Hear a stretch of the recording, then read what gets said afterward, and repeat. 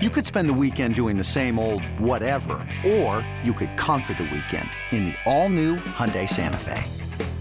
Visit HyundaiUSA.com for more details. Hyundai, there's joy in every journey. Hi, this is Keely, back with another Family Feud podcast. There's Chris and Shotgun. We've got a great pod for you today. Oh my God, I can't even tell the difference. That's amazing. I hate you guys. You're listening to Family Feud, part of the Paris Style Podcast family. They might not be brother and sister, but they sure do fight like they are. Here's your hosts, Keely Orr and Shotgun Spratling. Welcome to another episode of the Family Feud podcast. I'm your host, Keely Orr, joined by Shotgun Spratling and cousin of the pod, Chris Trevino. Hey guys, this is Future Keely, just jumping in right now. We recorded this episode on a Friday. Basically, an hour after we finished recording, I got word of Kyle Ford's injury and had to get to work on that. So this is a delayed pod. We didn't talk about those injuries. We will in an upcoming episode, but I just wanted to put this preface. So in case you're wondering, why didn't they talk about a story that Keely actually had a hand in breaking? We'll get to it. So this is just the preface.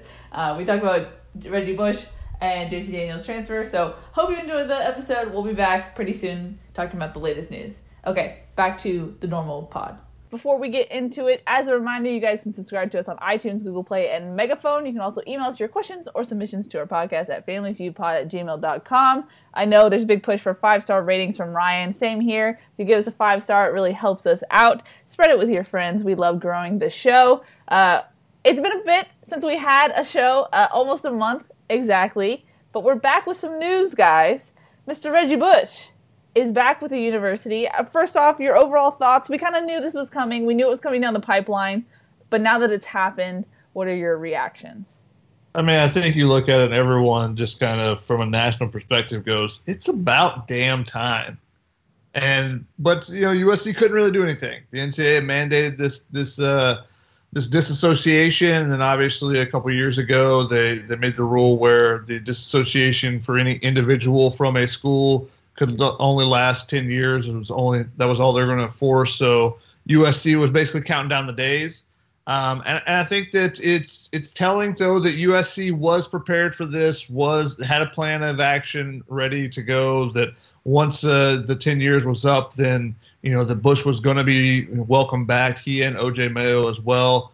So I think that it is telling of the new athletic department and the, Mike Bohn and Brendan Sosna and even Carol Fold above them that Bohn said he was going to listen and learn. And he said this was one of the things that people were most adamant about in his conversations. So I think it's important to see that that he has done a really good job of listening to the concerns of the fans and, the things that are in his control and, easy wins like this one, they went out and got, and obviously Reggie's back. And, what exactly that's going to look like going forward, we don't exactly know, but, you can imagine number 5 being back in the Coliseum, number 5 being on the sidelines with players and being able to talk with them and different things. And, that's a really fun thought, I think. First off, thank you guys for having me back on the pod. You guys, it's like I appreciate being invited back, even though I do not know why you keep having me back. A 5-star pod with a 3-star podcast guest. I love it. You're the guy we develop. We develop your 3-star. You're like the Uchenna Nwosu of the pod. We weren't sure in the beginning, and now look where you are. I'm a 3-star left tackle. I need to get in that weight room. Get my work on my feet, work on my. He's literally doing moves right now. I appreciate you guys. You know that little move. Anyway, great day for USC. Great day for the program. Yes, just jumping on what Shotgun said. Yes, I thought it was very kudos for USC for right away jumping on this the first day. They could have easily maybe hemmed and hawed and waited a couple days or a week or whatever. But nope, first day available. Go out there, and they did more than just a little press release. They did the video, they did the graphics, they made all the statements, they said all the right things, and that was the easy thing to do, but it was the right thing to do. So congrats on them for getting that right. But yes, a great day for everyone involved. Now both relationships can start to heal because, there's been a lot of pain with USC fans just wanting to get him back, and then him talking about, yes, I would love to come back. But now moving forward, a new chapter for these two individuals, USC and Reggie Bush. And, I can't wait to see what happens in the future. It's really surreal for me, to be honest, because I'm still in the mindset of the Utah game where Reggie Bush was on the Coliseum field and just talking to the social media people and some of the photographers. Like, they couldn't even have a picture with Reggie Bush, 50 yards down in the background. It was just, you could not talk about Reggie Bush at all. And then I have every USC social media on tweet alerts, and the fact that it's blowing up with Reggie Bush, I was like, what is this world? It's just so surreal because that disassociation just made it like he was Voldemort, like he who shall not be named, and now they're just like, he's here. So it's just really fascinating to see how much they rolled that out, how much they were prepared. The annoying thing is that some USC fans were annoyed with Bone that they didn't immediately retire his number or give him back his Heisman. One, it's not entirely up to USC about his Heisman. Two, you want to do it right. You don't want to do it in the middle of coronavirus. You don't want to do it socially distant. But Bone made the point that they wanted to do this on the exact day, the exact first moment that they could welcome Reggie Bush back. So they just wanted to make a point that, hey, we know this and we're going to do it. Whereas the athletic directors prior to were kind of shy, kind of saw the NCAA as the big bully. Now, Mike Bone still thanked the NCAA, but to be strong in this position about Reggie Bush, I think is a big deal. And to do it in such an organized way and a cognizant way, I think is a big deal for how USC goes forward with its athletic department. Shotgun, I don't know if you remember, but you, me, and Ryan did an emergency podcast when the Black Tuesday, quote unquote, happened. That's what they call it in the athletic department, where they fired the 3 people in the athletic department.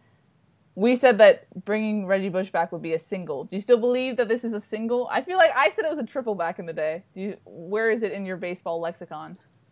Yeah, it's a single or double. I mean, it's easy. This is like the shift's on and you just hit something the other way. This is an easy base hit here. There's no defense against this right now. I mean, there are some still. Some people that still want Reggie to apologize and, say that he caused all this. And it's there's still going to be some of those people out there. But, I think this was the easy win with the majority of USC fans and, an easy defenseless base hit here for USC. So they picked that one up. And I think that they can still build on it. It's like a rally starter type of thing, if we're using baseball terminology here. Just because, you're getting somebody on base and now you can build on that. There's other things that can follow with Reggie, whether it's, the potential of unveiling the number 5 again in the Coliseum or, something like that. Now, the Heisman Trophy is a little bit of a different conversation, I think, because that's not really in USC's control. It doesn't sound like, the Heisman Trust has that. The Heisman Trophy Trust, which is the organization that gives it out every year. Reggie voluntarily gave back his copy. USC gave back their copy. Now the Heisman Trust has to come out and say, okay, we'll allow it to come back. And that's not necessarily a guarantee or anything because nothing's really changed on their end. He still was, dinged by the NCAA and stuff. So whether or not that happens, still to be determined. What did Reggie say, though? Hell yes, I want my Heisman Trophy back. Hell yeah. But he also said that that's not going to be his focus right now. One of the things, and it sounds like that he's going to work closely with USC on some things. Now, the way he talked about it, and he said that's not his focus, getting his Heisman back, but he's really looking forward to working with current and future players on the name, image, and likeness conversation. Obviously, that's where the money came from for him because if he wasn't good, he wouldn't have been getting money. So if he was getting, money from his name, image, and likeness at that time, would he have accepted money from a potential agent? It's a completely different conversation then. Now, the crazy thing is, and let's remind people, Keely likes to remind people about this with Reggie Bush, but he didn't receive money to come to USC. He wasn't getting paid as a recruit to, hey, we got to put $100,000 down on this guy so that he'll sign with USC. He wasn't getting paid while he was playing at USC. This guy did really well. We got to pay him $100,000. Make sure he stayed. It was someone trying to get him to leave USC that was paying him money. So, and obviously, I think all the fans that are listening to this will know this information. But if we get any outsiders that come in, just USC wasn't paying Reggie to be on campus type of thing. It was an agent trying to get him to leave and go to the NFL. So it's that just needs to be pointed out every time Reggie comes up, especially now that it's 15 years later almost since those interactions were taking place. But I think it's a great move for USC, and I think it's something they can build on definitely. It's laughable to me, similar to the disassociation rule, is that you can try to erase his name from the record books in saying he does not have the Heisman, or that's not his anymore, when it was very clearly he was the most dominant player of his time. You just can't take that away from him. And I know physically you want that back, and I saw the quotes too of how much he would like that back. And what struck me is when Bone said about the discussions about the Heisman is that it's important to him, so it's important to us. And I was kind of reading between those lines and how he didn't want to give away everything they're going to do, but I feel like based on what he said, reading between those lines, is that they're going to do their damnedest to try to help him recover that piece of history and get his name untarnished in that way. And, I'm excited to see what they do with that. But I think it's an important step for him to come out and say that, because I don't know if you would have heard that from past athletic administrations that USC has had. So I thought that was a big thing. The thing that stood out to me, Bone talked about a lot how much Reggie can be an asset for current college students. And it just looks like they're really setting it up for Reggie to be a type of mentor to college athletes, especially with name, image, likeness coming down the road, because he has so much experience with it, but also the mental aspect of everything. I think I've said previously, I think on Tunnel Vision, like I knew from sources who were close to Reggie that it took a real mental toll on him. He felt really bad about the sanctions, about how players he didn't even play with in the Lane Kiffin era were being punished for something that he did. And Bone didn't want to speak for Reggie, but he alluded to the fact of the mental toll it took on him.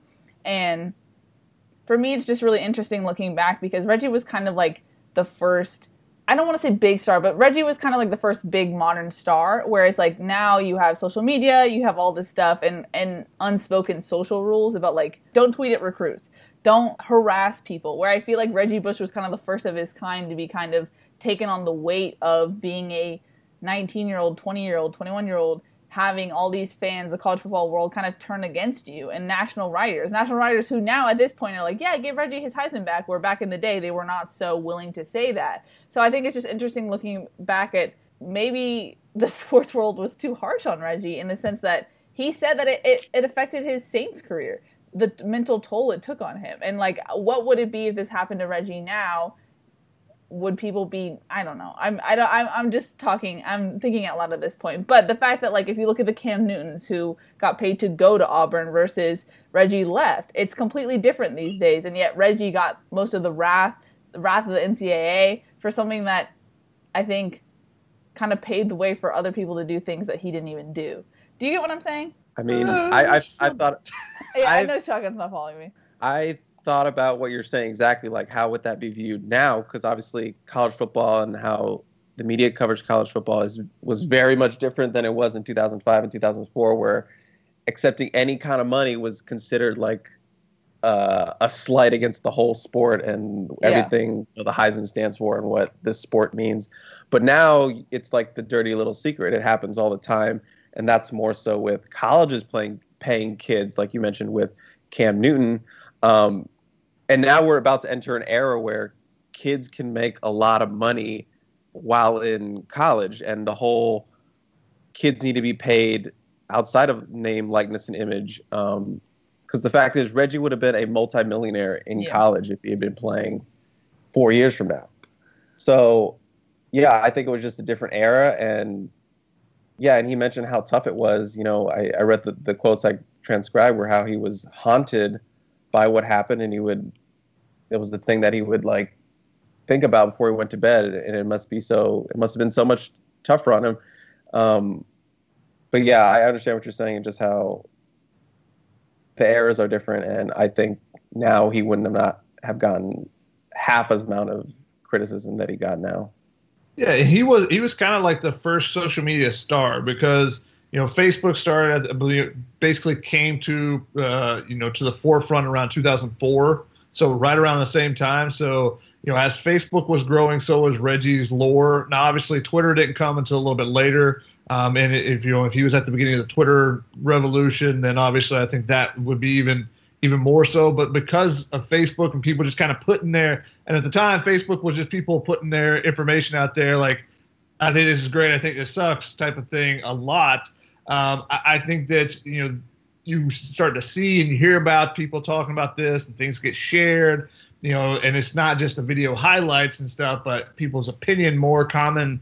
Your common person's opinion getting out there more and more frequently. And like you said, I think he said it took a toll on him, and it was interesting to hear those comments from him and him talking about that and how it did affect him going forward, and how it is something that lingered with him. He never really commented on it. He didn't come out and give a public statement about the sanctions or anything, but to hear how it kind of took its toll on him, I think tells you a lot about the person that he is.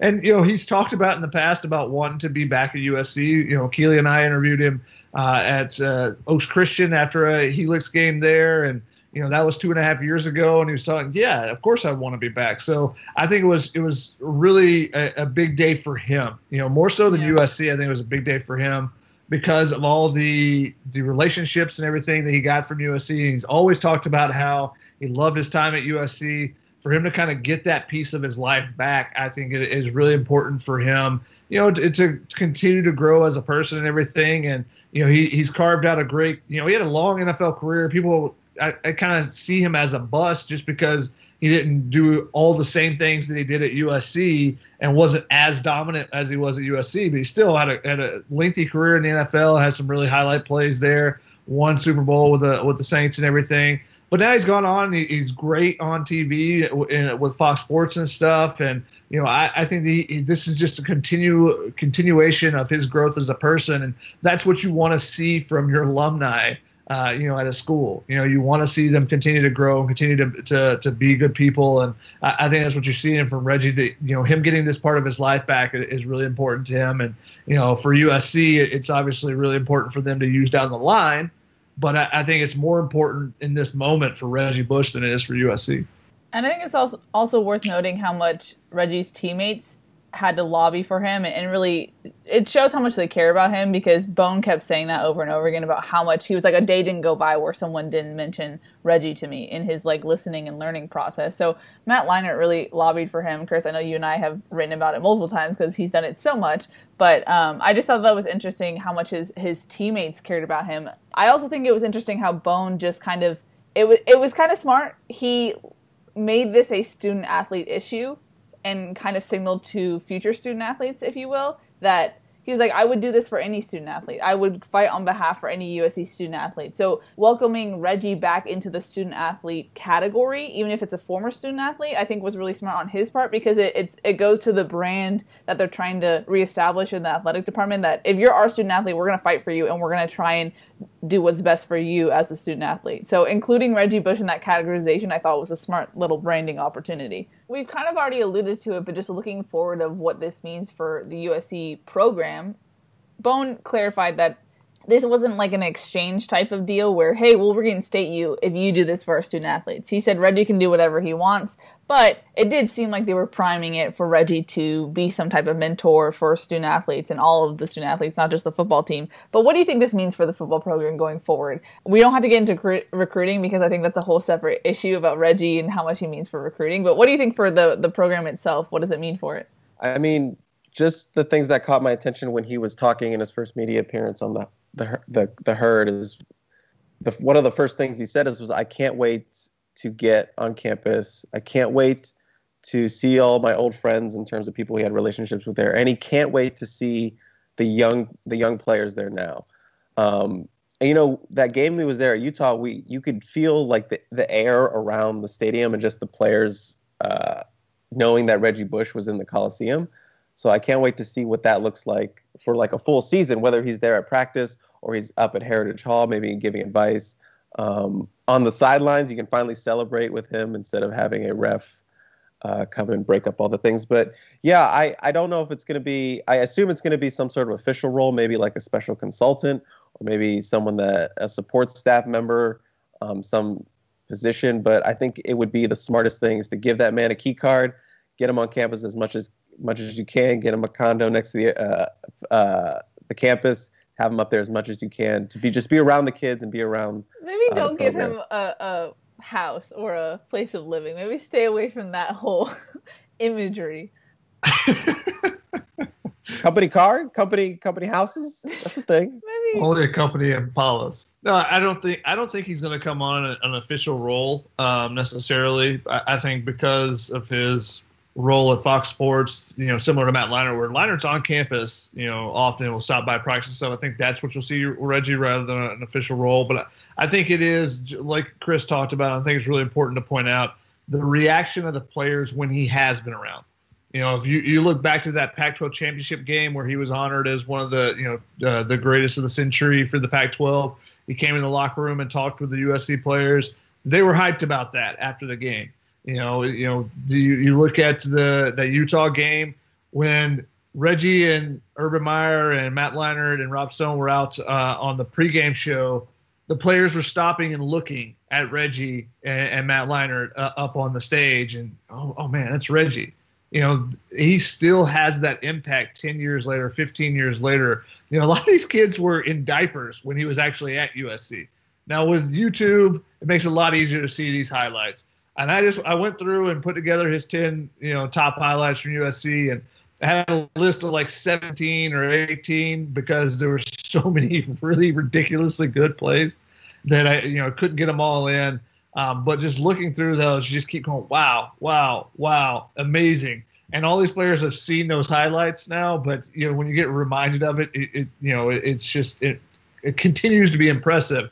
But the way they talk about him, the way that recruits in the past have talked about him, even if they were in diapers when he was actually at USC, shows the lasting impact that he's had on the game of college football and on the USC program. And I think that getting him back and just having him around is going to be another boost for kind of morale as well. And he can give his experiences. And he's been critical of the USC program. Before that Utah game, talking about how they didn't look uniform coming out, with some guys with their shirts off, some guys with different things on.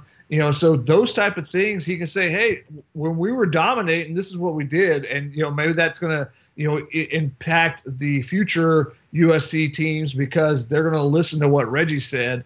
Marcus Allen could say the same thing, and it may not resonate the same way that Reggie Bush. And obviously Marcus Allen is another Trojan legend at the same time.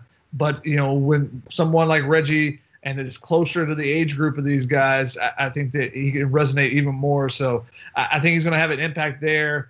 I think he's going to have an impact off the field, with boosters and different things like that. When you can bring him to an event and say, hey, we'd like to welcome you, introduce you to Reggie Bush. Obviously he hasn't been around here. But, hey, you remember when you watched those games? Hey, talk to this guy right here, Reggie. Thanks for chatting him up and everything. Yeah, sure. Can we get that extra $1 million from you type of thing? That's going to be a part of it. So it's going to be recruiting not only for players, and future prospective student athletes, but also prospective boosters. There's going to be recruiting there as well that they're going to be able to use Reggie Bush for. Now, I'm not on the recruiting scene as much as you two are, and yet I still feel like I hear every recruit talk about Reggie Bush when mentioning USC, and it's just crazy to me. And I was younger too with the whole Reggie Bush things, but these guys are younger than me at this point, and they're still like, Reggie Bush, USC. And so what can it do now that he actually can be involved with USC, let alone this, he was kind of like this mythic figure that hung in the air of USC lore, but now he's a part of the university again. What can it do for recruiting?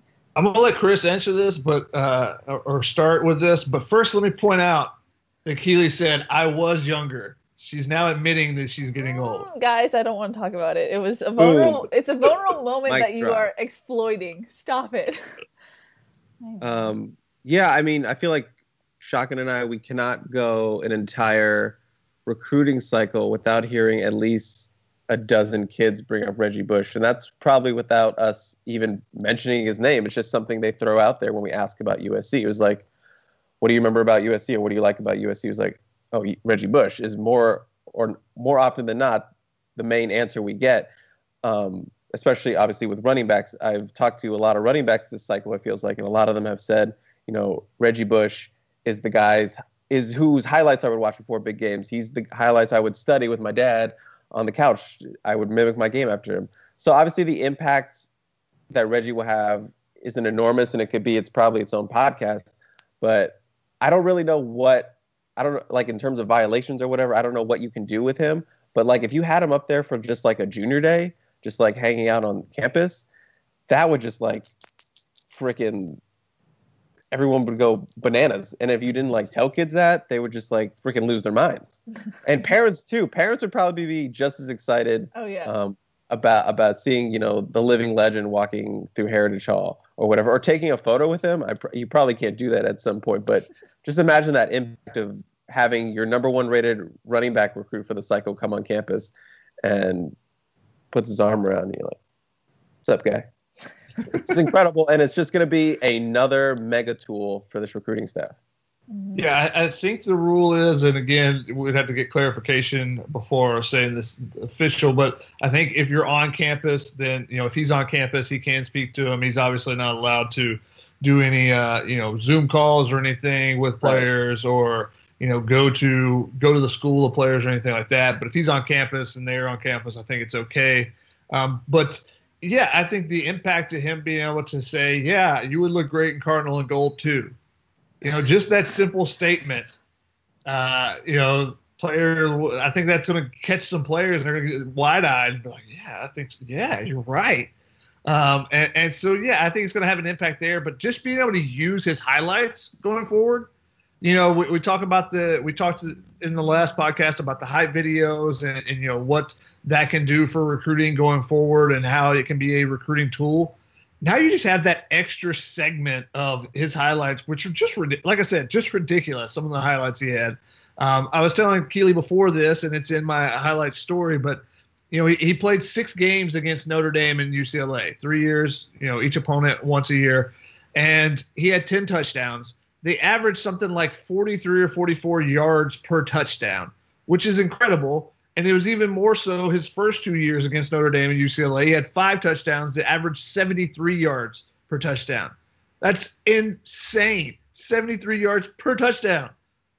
So, you add those highlights into the mix with all the other highlights that obviously USC has over the years. But I think, one, you're going to be able to recruit running backs in a different way because you have more recency, highlights of more recent action there.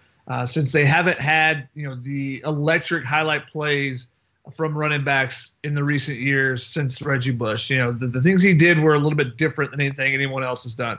Ronald Jones has some great highlights, and, Alan Bradford with stiff arms, different things like that. But no one's in that category as Reggie. So I think being able to use those just in sending out a clip to a kid or some of the videos that they've been doing for hype videos and whatnot, having him is going to be added to that. But also having him up on wall graphics and putting his name back on things and being able to point to that and say, hey, we think you can be this guy going forward type of thing. I think that just adds that extra element. And because he has such name recognition with players that continue, even as we said, that we're in diapers right now when he was actually playing, the name recognition there. And I think you point out a great point, Chris, about the parents. Because those guys were in diapers, who was watching those games at that time were the parents. And I think that there's big name recognition for them, and for them to meet a guy where they were, wide-eyed watching his highlights or watching him live. I think it's really big there to help sell the parents because, again, in recruiting, it's always about selling the entire organization of the recruit, not just the recruit himself. And just to jump on a recent example where Reggie would have been monumental is the recruitment of a guy like Bijan Robinson. I thought the same exact thing. 5-star guy out of Arizona, one of USC's biggest targets, a guy that people were comparing to Reggie Bush. If you watch his highlights, that same kind of movement, elusive, massive Reggie Bush fan, massive USC fan growing up, wore the number 5 on his visit. So imagine if, like, during the photo shoot, Reggie just came out unexpected, or he was driving around with him in the golf cart, like that great photo that Shotgun got on campus with Clay Helton. If that was Reggie in there as well, just the impact. I'm not saying they would have landed him just because of Reggie, but I'm sure USC would have gone a little bit farther in the recruitment. USC would have gone a little bit farther in his recruitment down the line. But yeah, you can have impact with top end players like that moving forward. And you never know what kind of connection that a player makes with someone else. You know, they hit it off or whatever, and Reggie's like, "Hey, here's my number if you want to call me anytime." And you know, because obviously Reggie's not going to be allowed to call a prospective athlete, but they can call us. The same thing with coaches. I do believe as far as the ruling there, but you know, if they create a relationship and you know he becomes a mentor to someone. Yeah. And especially a guy like Bijan Robinson, if Reggie Bush is his mentor, he's coming to USC. Yeah, I mean it's that simple. But so you never know what kind of interactions and connections are going to be made. And Reggie is such a friendly and open guy. I mean, just from the limited interactions I've had with him, from being on the sideline of that Helix Oaks Christian game, he was so open and nice and friendly. And he's been going through this with people coming up to him for 15 years now, so he's so used to it. And he never, I don't think he takes it for granted. I don't think that, he looks at it any other way that, in an arrogant way or anything. He's very open and very kind of humble about it, the way it has seemed from the interactions I've had with him. So, I think that he's a great ambassador going forward, and especially with the name likeness stuff coming up as well. A weird wrinkle is that this season could be very weird just given coronavirus, and are there going to be fans? There's a lot of unknowns. What do you do with welcoming Reggie back if you don't have the full fan experience? Do you wait a full year? Is that really delayed? Do you do like a partial rollout? I mean, like, you want to give Reggie his due after a decade, but what do you do with the problems at hand? I think that's a great question. I mean, if you're doing like a re-retirement ceremony or something, if you're like saying, hey, we're going to put the jersey back up on the peristyle end or something, do you really want to do that if there's nobody in the stadium? No. So I think maybe you see maybe it is a slow rollout if there aren't fans or if there's a limited number of fans, and maybe Reggie leads the team out the tunnel type of thing. So you can see that on the TV broadcast and whatnot. And the team can be hyped up by that, having him in the locker room. But if you want to do something like, where you would honor him at midfield type of thing, in between quarters and say, hey, we're doing this type of presentation, you're going to want all the fans back for that. You want them to all feel it. You want them to feel that impact.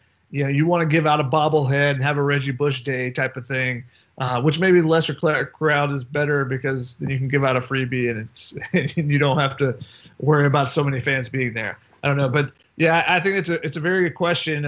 If there are limitations, do you proceed with what you would have already been thinking of, or do you kind of limit it and wait until you get a full representation of the USC fan base? Yeah, I don't want Reggie being presented to an empty stadium with a giant Zoom call of USC fans going, go Reggie, go, with their little bobbleheads. I don't want that. Like Keely said earlier, you want to do it right.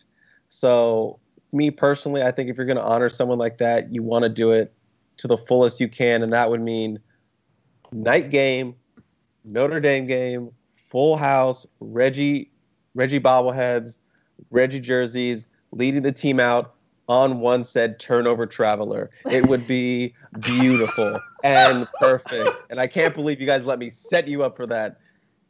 Boom. Incredible. See, but the thing, though, is that this year is the Notre Dame game at home versus USC travels to South Bend when you would, have fans again. So do you wait till 2022? What do you do? Or do you bring them out at UCLA? How do you do this? Or do you do it as soon as possible? There's so many options. I think you wait to get it right. You don't rush it.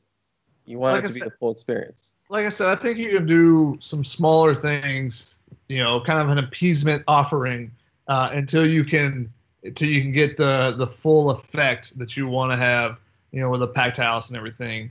And hey, we still don't know if that's going to be the case, whether there's going to be limited crowds, what exactly it is. I mean, I've watched some of the NASCAR races, they've been on, and, I've been watching them. And it's interesting that they're racing twice a week, but they're having their first fans back this weekend when they're going down to Homestead near Miami, and they're going to have 1,000 fans. It's not that many in a giant stadium, a giant racetrack, but they're having their first one. So that's the first really American sport that's going to have fans in attendance.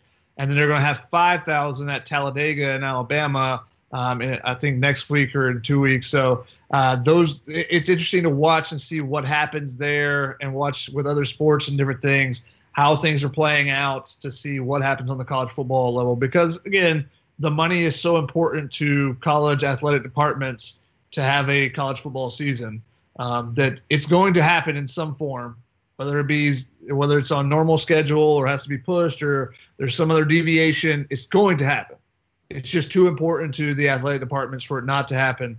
What it will look like, still to be determined. And I think by keeping an eye on some of the other leagues and some of the other sports, I think it kind of gives you a precursor for what could happen at USC. And we just still don't know yet. It's still information coming out, and it's a lot different than it was a couple weeks ago, and obviously a lot different than it was 2 months ago.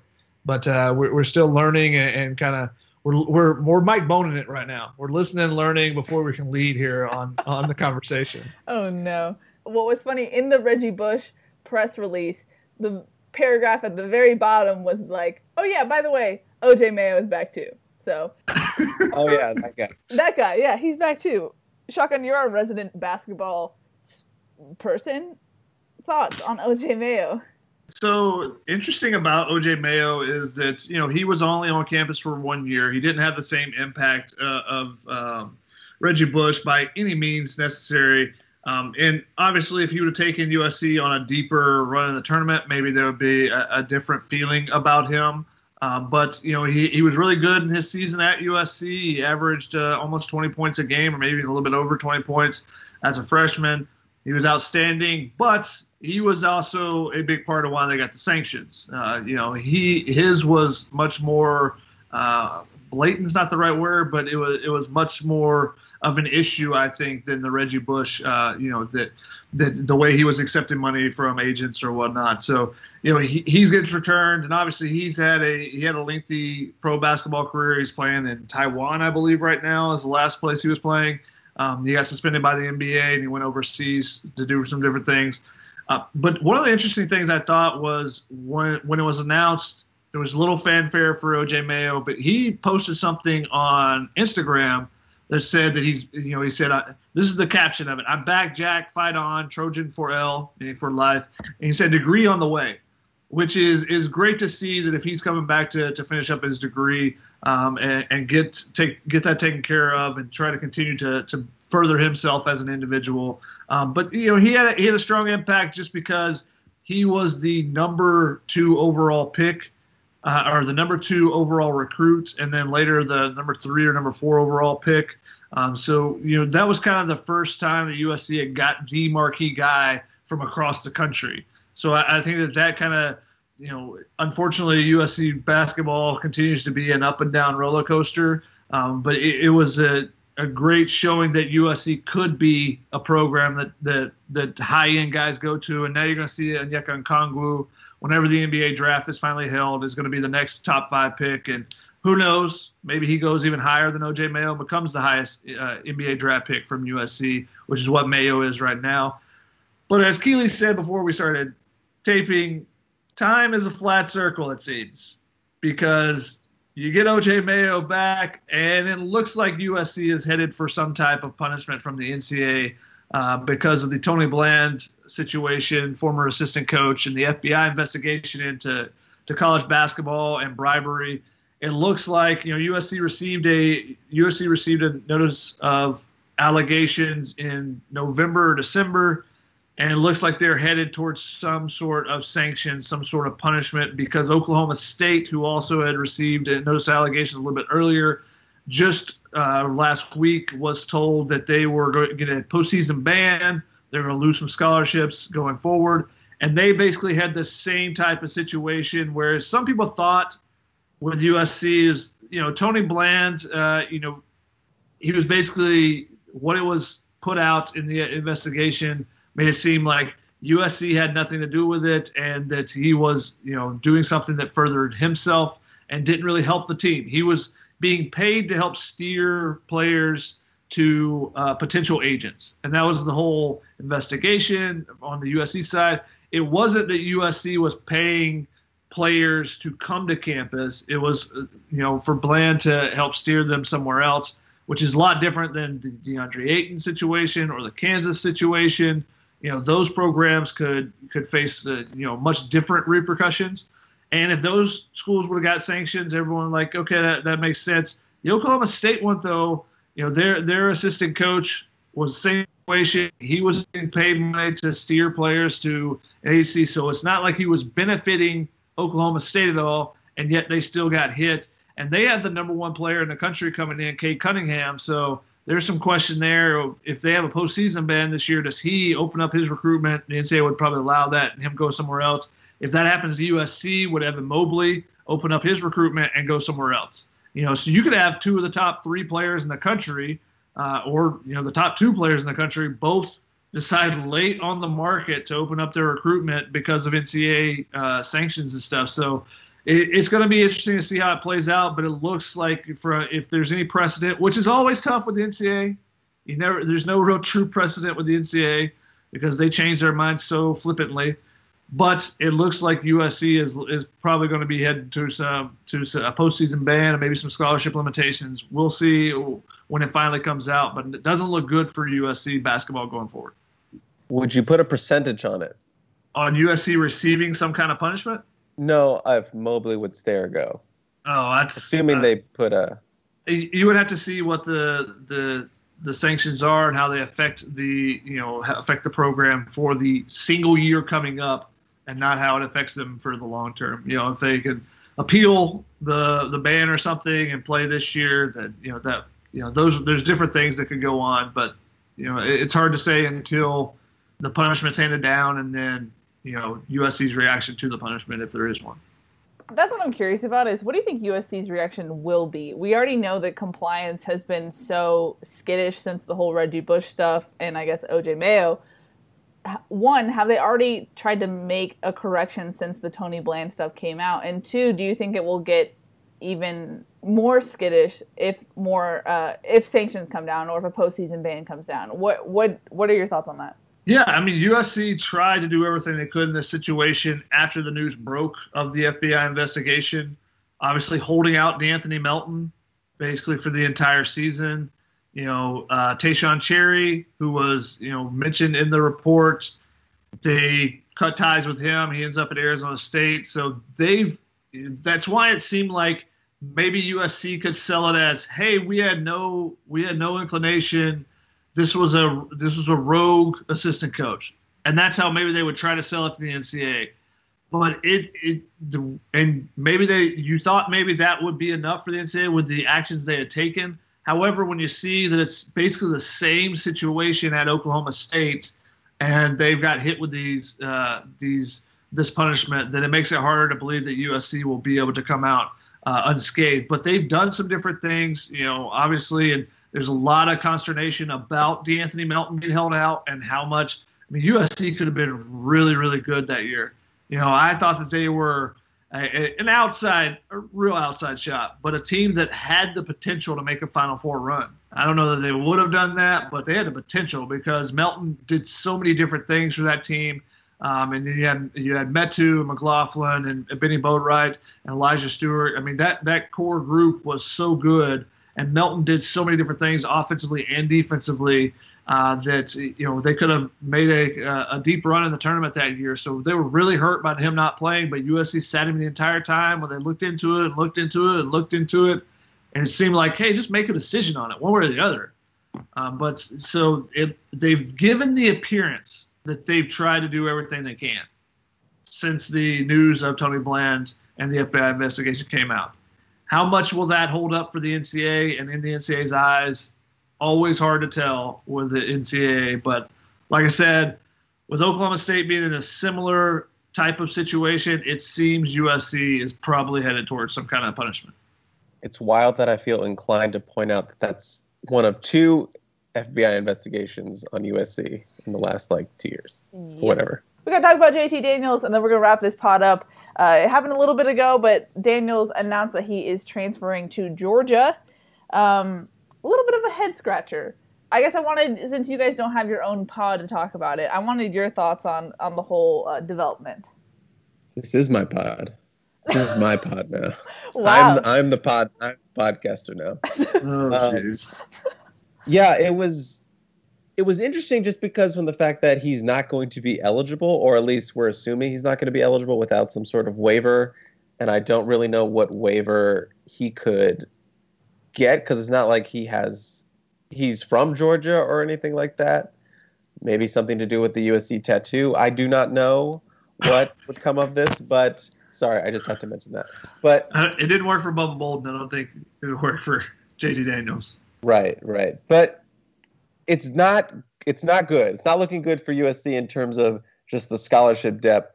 But it is an interesting landing spot for JT just because they do have a big name transfer already in there, and Jamie Newman. I just don't really know why he would pick Georgia unless he's just, well, if he's sitting out, then he'll be set up for next year and they'll have a bunch of talent. They'll have a line to protect him. They'll have all the good things. So in that I see, but yeah, I don't know how that transition will be just from being a West Coast kid going to the South. I don't know. I didn't think it would be Georgia. We didn't hear about that until late. I had heard Michigan was an ideal spot for him initially, just because his family has connections in Michigan. His dad's from there. So Georgia came out of nowhere, but I don't know. I'm rambling now. Well, I mean, I heard Georgia at the beginning of May, and then no one. I think him transferring to Georgia being a head scratcher got me off the trail because everyone I talked to was like, no, I don't know, and then it came out later. And to your point, Chris, I'm hearing now from sources that he's already kind of feeling the culture shock of being in Georgia, Athens, Georgia, and how different that is from Southern California. Obviously a very different type of situation. So it's interesting to me, the thought process behind it, because we still don't fully know his thinking.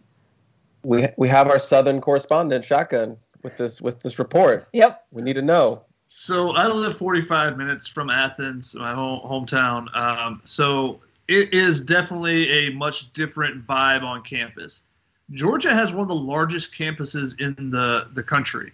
It's the acreage of the campus itself, whereas USC is self-contained in the one little fence around the entire campus. It's all in one little thing. Georgia is spread out all over the place. You have to take a bus to go to certain classes. You have to, you jump on the bus, hop from one class to the next class type of thing. It's a lot different as far as, who lives on campus, who lives off campus. I had a friend who played basketball at Georgia, and all the basketball players are in the same athletic dorm. All the players were there. They had their own special dorm, whereas at USC, guys are in apartments. They're all off campus. There's very few players that ever live on campus besides, camp and stuff. So there's a lot of differences there just to spread out. If you're in LA, if you want to go somewhere, you got to drive. And Georgia, if you want to go out to somewhere, you can go, and there's a row of bars that are nearby. You can walk to, you take an Uber to it, and you can walk to 8 different bars back to back to back to back. Whereas in California, you're bouncing around town at different areas and whatnot. It's just kind of a different vibe there. Obviously, the culture of SEC football versus the Pac-12 football is different and stuff like that. I think it's a great landing spot for him. I think it was surprising, I will say, that when the news came out, as Keely kind of alluded to, she had heard much earlier that Georgia was a potential landing spot, and again, when she, kind of told us, it was like, that doesn't really make much sense, and obviously we still didn't know if he was going to transfer or whether, he would stay at USC, finish his degree. So there's two different ways to look at it, whether to transfer now or to stay at USC. I think that I would probably have stayed at USC to finish the degree for one. Get that degree. Obviously, he wants to get that. But also the opportunity to take over at some point because, you've seen that Keaton Slovis has been knocked out of multiple games, at least for stretches. So I think that you would say there's an opportunity that I'll get playing time this year At Georgia, he's not going to be eligible. I don't see how there is a waiver. Now, there's the outside possibility that any one of the transfers can get a waiver kind of this year because of coronavirus. I don't think that's going to happen, but that's a long shot. Since the NCAA cut down on the potential of a one-time transfer, they could have just instituted that now and kind of let that go instead of having to do little waivers. But on the other hand, by him going to Georgia now, transferring to Georgia now, Jamie Newman's going to start this year. Everybody already knows that's going to be the case. If JT was eligible this year, I think Jamie Newman still is going to be the starter. Jamie Newman's a little bit more track record at Wake Forest and stuff. He's been on campus longer, at time to go through their 1 or 2 spring practices they had.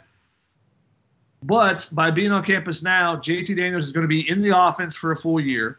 But he's also going to be in the locker room for a full year, and he can take command of the team and have that have everyone kind of looking to him, and everyone knows him. It's not like he's a hired gun coming in from outside next year or in January and trying to battle in a January or a spring battle next year. He's going to be on campus. He's going to be able to do scout team work. The players are going to be able to see what he can do, and we think he'll have success there. And they're going to be able to rally around him already, rather than being like, we got this other guy who's been really good too. Now you're bringing in someone else, and then you have more locker room kind of conflict potential there with guys that are already on campus and whatnot, because they have some quality backup quarterbacks that are on campus right now as well. That have one kid that they really like a lot, but he's gone through some medical stuff and hadn't been able to play much. And then finally he was going to get his opportunity to compete in the spring. And unfortunately that never really happened at Georgia. But I think that's the way he's probably looking at it is, I'm going to get in, I'm going to learn the playbook, know the coaches, know my way around, go through the culture shock now before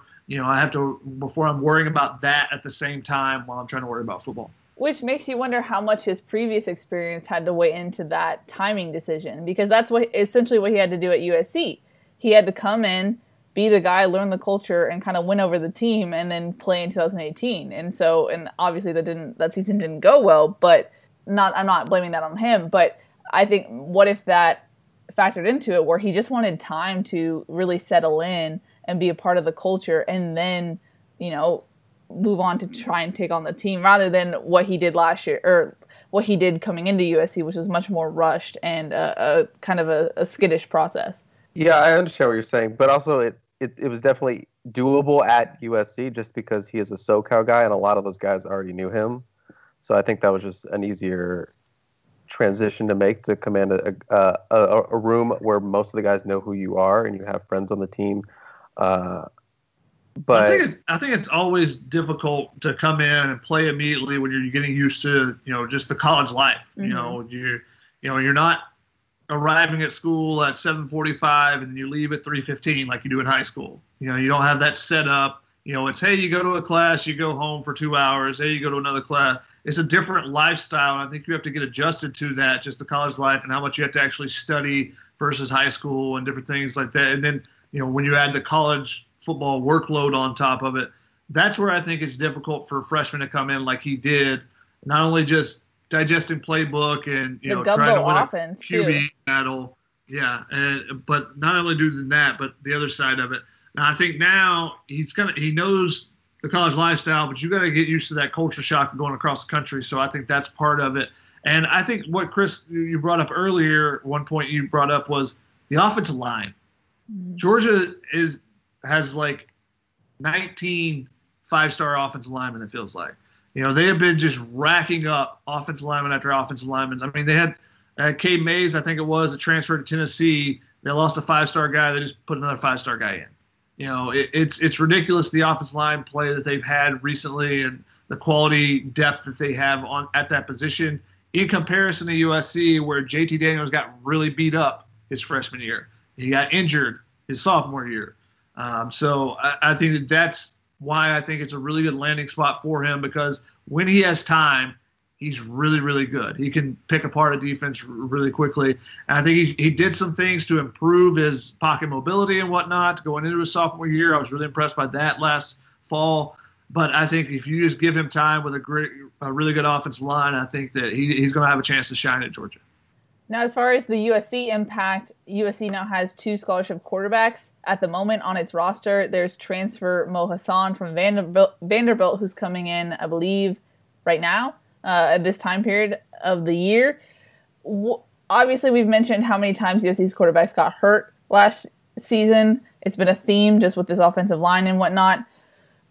What do you do now? Clay Helton alluded to when he went on the Rich Eisen show that they're going to go to the portal and try and get someone to kind of beef up that depth chart. If you're USC, now that you know that JT's gone, what are your next steps? You say USC impact. When you just started that statement, what's the USC impact? I just wanted to be like, ouch. Ouch. It's a crushing blow for USC's depth at quarterback. If you go from having 2 guys with starter experience, and hey, unfortunately, in this offense, especially with a freshman quarterback, he's trying to do a little too much. He's holding on to the ball. You've had some injuries there. Okay, well, if we get a guy injured, we have confidence that, we have another guy that has starting experience, a full season under his belt. Now you're going to Matt Fink, and hey, Matt Fink has some starting experience. But if he's a guy that likes to run, he takes a hit like he did at Utah. He got a concussion there 2 years ago when he had to step in. Where are you going after that? Now, you're fortunate to have Mo Hassan come in as a walk-on from, he has some SEC starting experience with 1 or 2 starts there, but he's bounced all over the place. He's not going to be the same quality that you have with JT Daniels or Keaton Slovis, obviously. So I think that it's a huge blow to USC, especially with, unfortunately, how the offensive line has allowed injuries to happen, or the unfortunateness of the injuries they've sustained at that position. And the offensive line is not getting better from last year when you lose Austin Jackson and you lose Drew Richmond. So, it's just not a good position, because even if USC wants to go out and get somebody from the portal, the quarterback's the one spot where you're not going to get, like, if you're in the portal, you're in the portal because you want to start somewhere. Nobody's starting over Keaton Slovis. So, how much talent can you actually bring in from the portal there? You're going to maybe bring in somebody from, like, Ivy League or a MAC school or something that, just wants the education at USC and sees that as a way to get it. Maybe. I think that's your best opportunity there. Someone who started somewhere else and has a little bit of experience, but you're not going to get anybody that's going to be really good.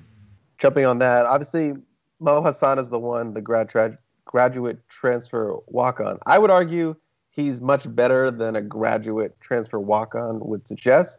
He's won an SEC game, so I think he's a little bit more valuable in terms of that, but it's still terrible. Still a terrible situation that USC finds himself in, with probably 2.5 scholarship QBs. I wrote a story after JT Daniels transferred about what's next, and I went through the portal, and at the time that I wrote that, there was only 7 QB transfers in the portal that were eligible for immediate eligibility, and the options aren't good. There are a bunch of guys from, like, Colorado State, a former walk-on QB at Stanford. There are a couple guys I do like Texas State's Gresh Jensen and Bowling Green's Grant Lloyd, 2 guys who started a lot of games last year, so they could be brought in, learn the offense for whatever the fall, back up Matt Fink, and that could be an emergency guy that has experience at the Division I level. Guys that can, make some plays, have experience doing stuff in like an air raid type offense with Bowling Green, who actually played for Mike Jinks when they were an air raid offense at Bowling Green. So there's some options, but you're not going to like the options you have to go. And I know people were all excited about the possibility of like a Miller Moss early reclassification, but that's not going to happen. That's like 99.9% chance that's not going to happen. That would actually make a lot of sense for USC on paper, but unfortunately, that just doesn't look like it's in the cards. So it's bad. It's bad right now.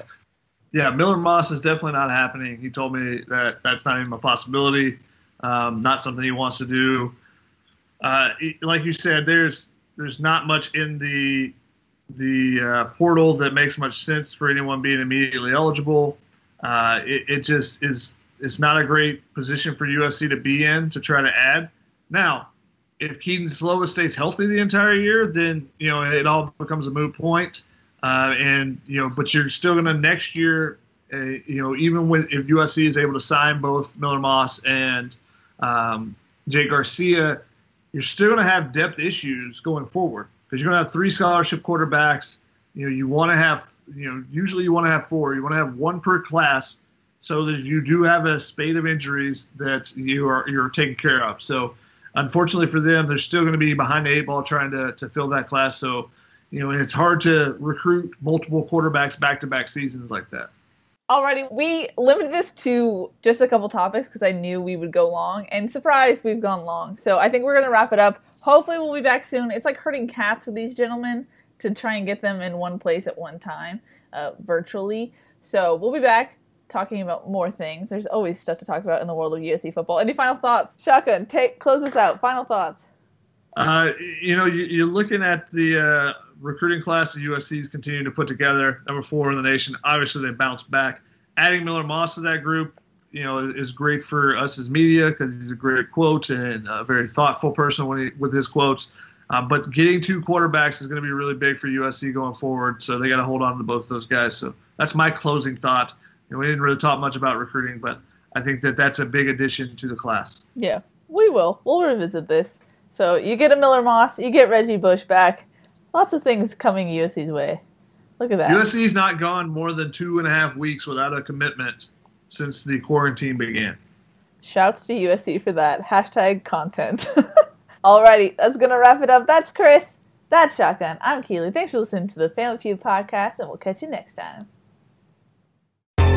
Baseball has begun, which means you need to listen to Fantasy Baseball Today in 5, part of the CBS Sports Podcast Network. Join Scott White, Chris Towers, and me, Frank Samfel, every Monday through Saturday as we deliver all of your fantasy baseball needs in just 5 minutes. We'll break down the biggest performers, news, and prospects who could make an impact this season. Make sure to download and follow on Apple Podcasts, Spotify, the Odyssey app, and everywhere else podcasts are found.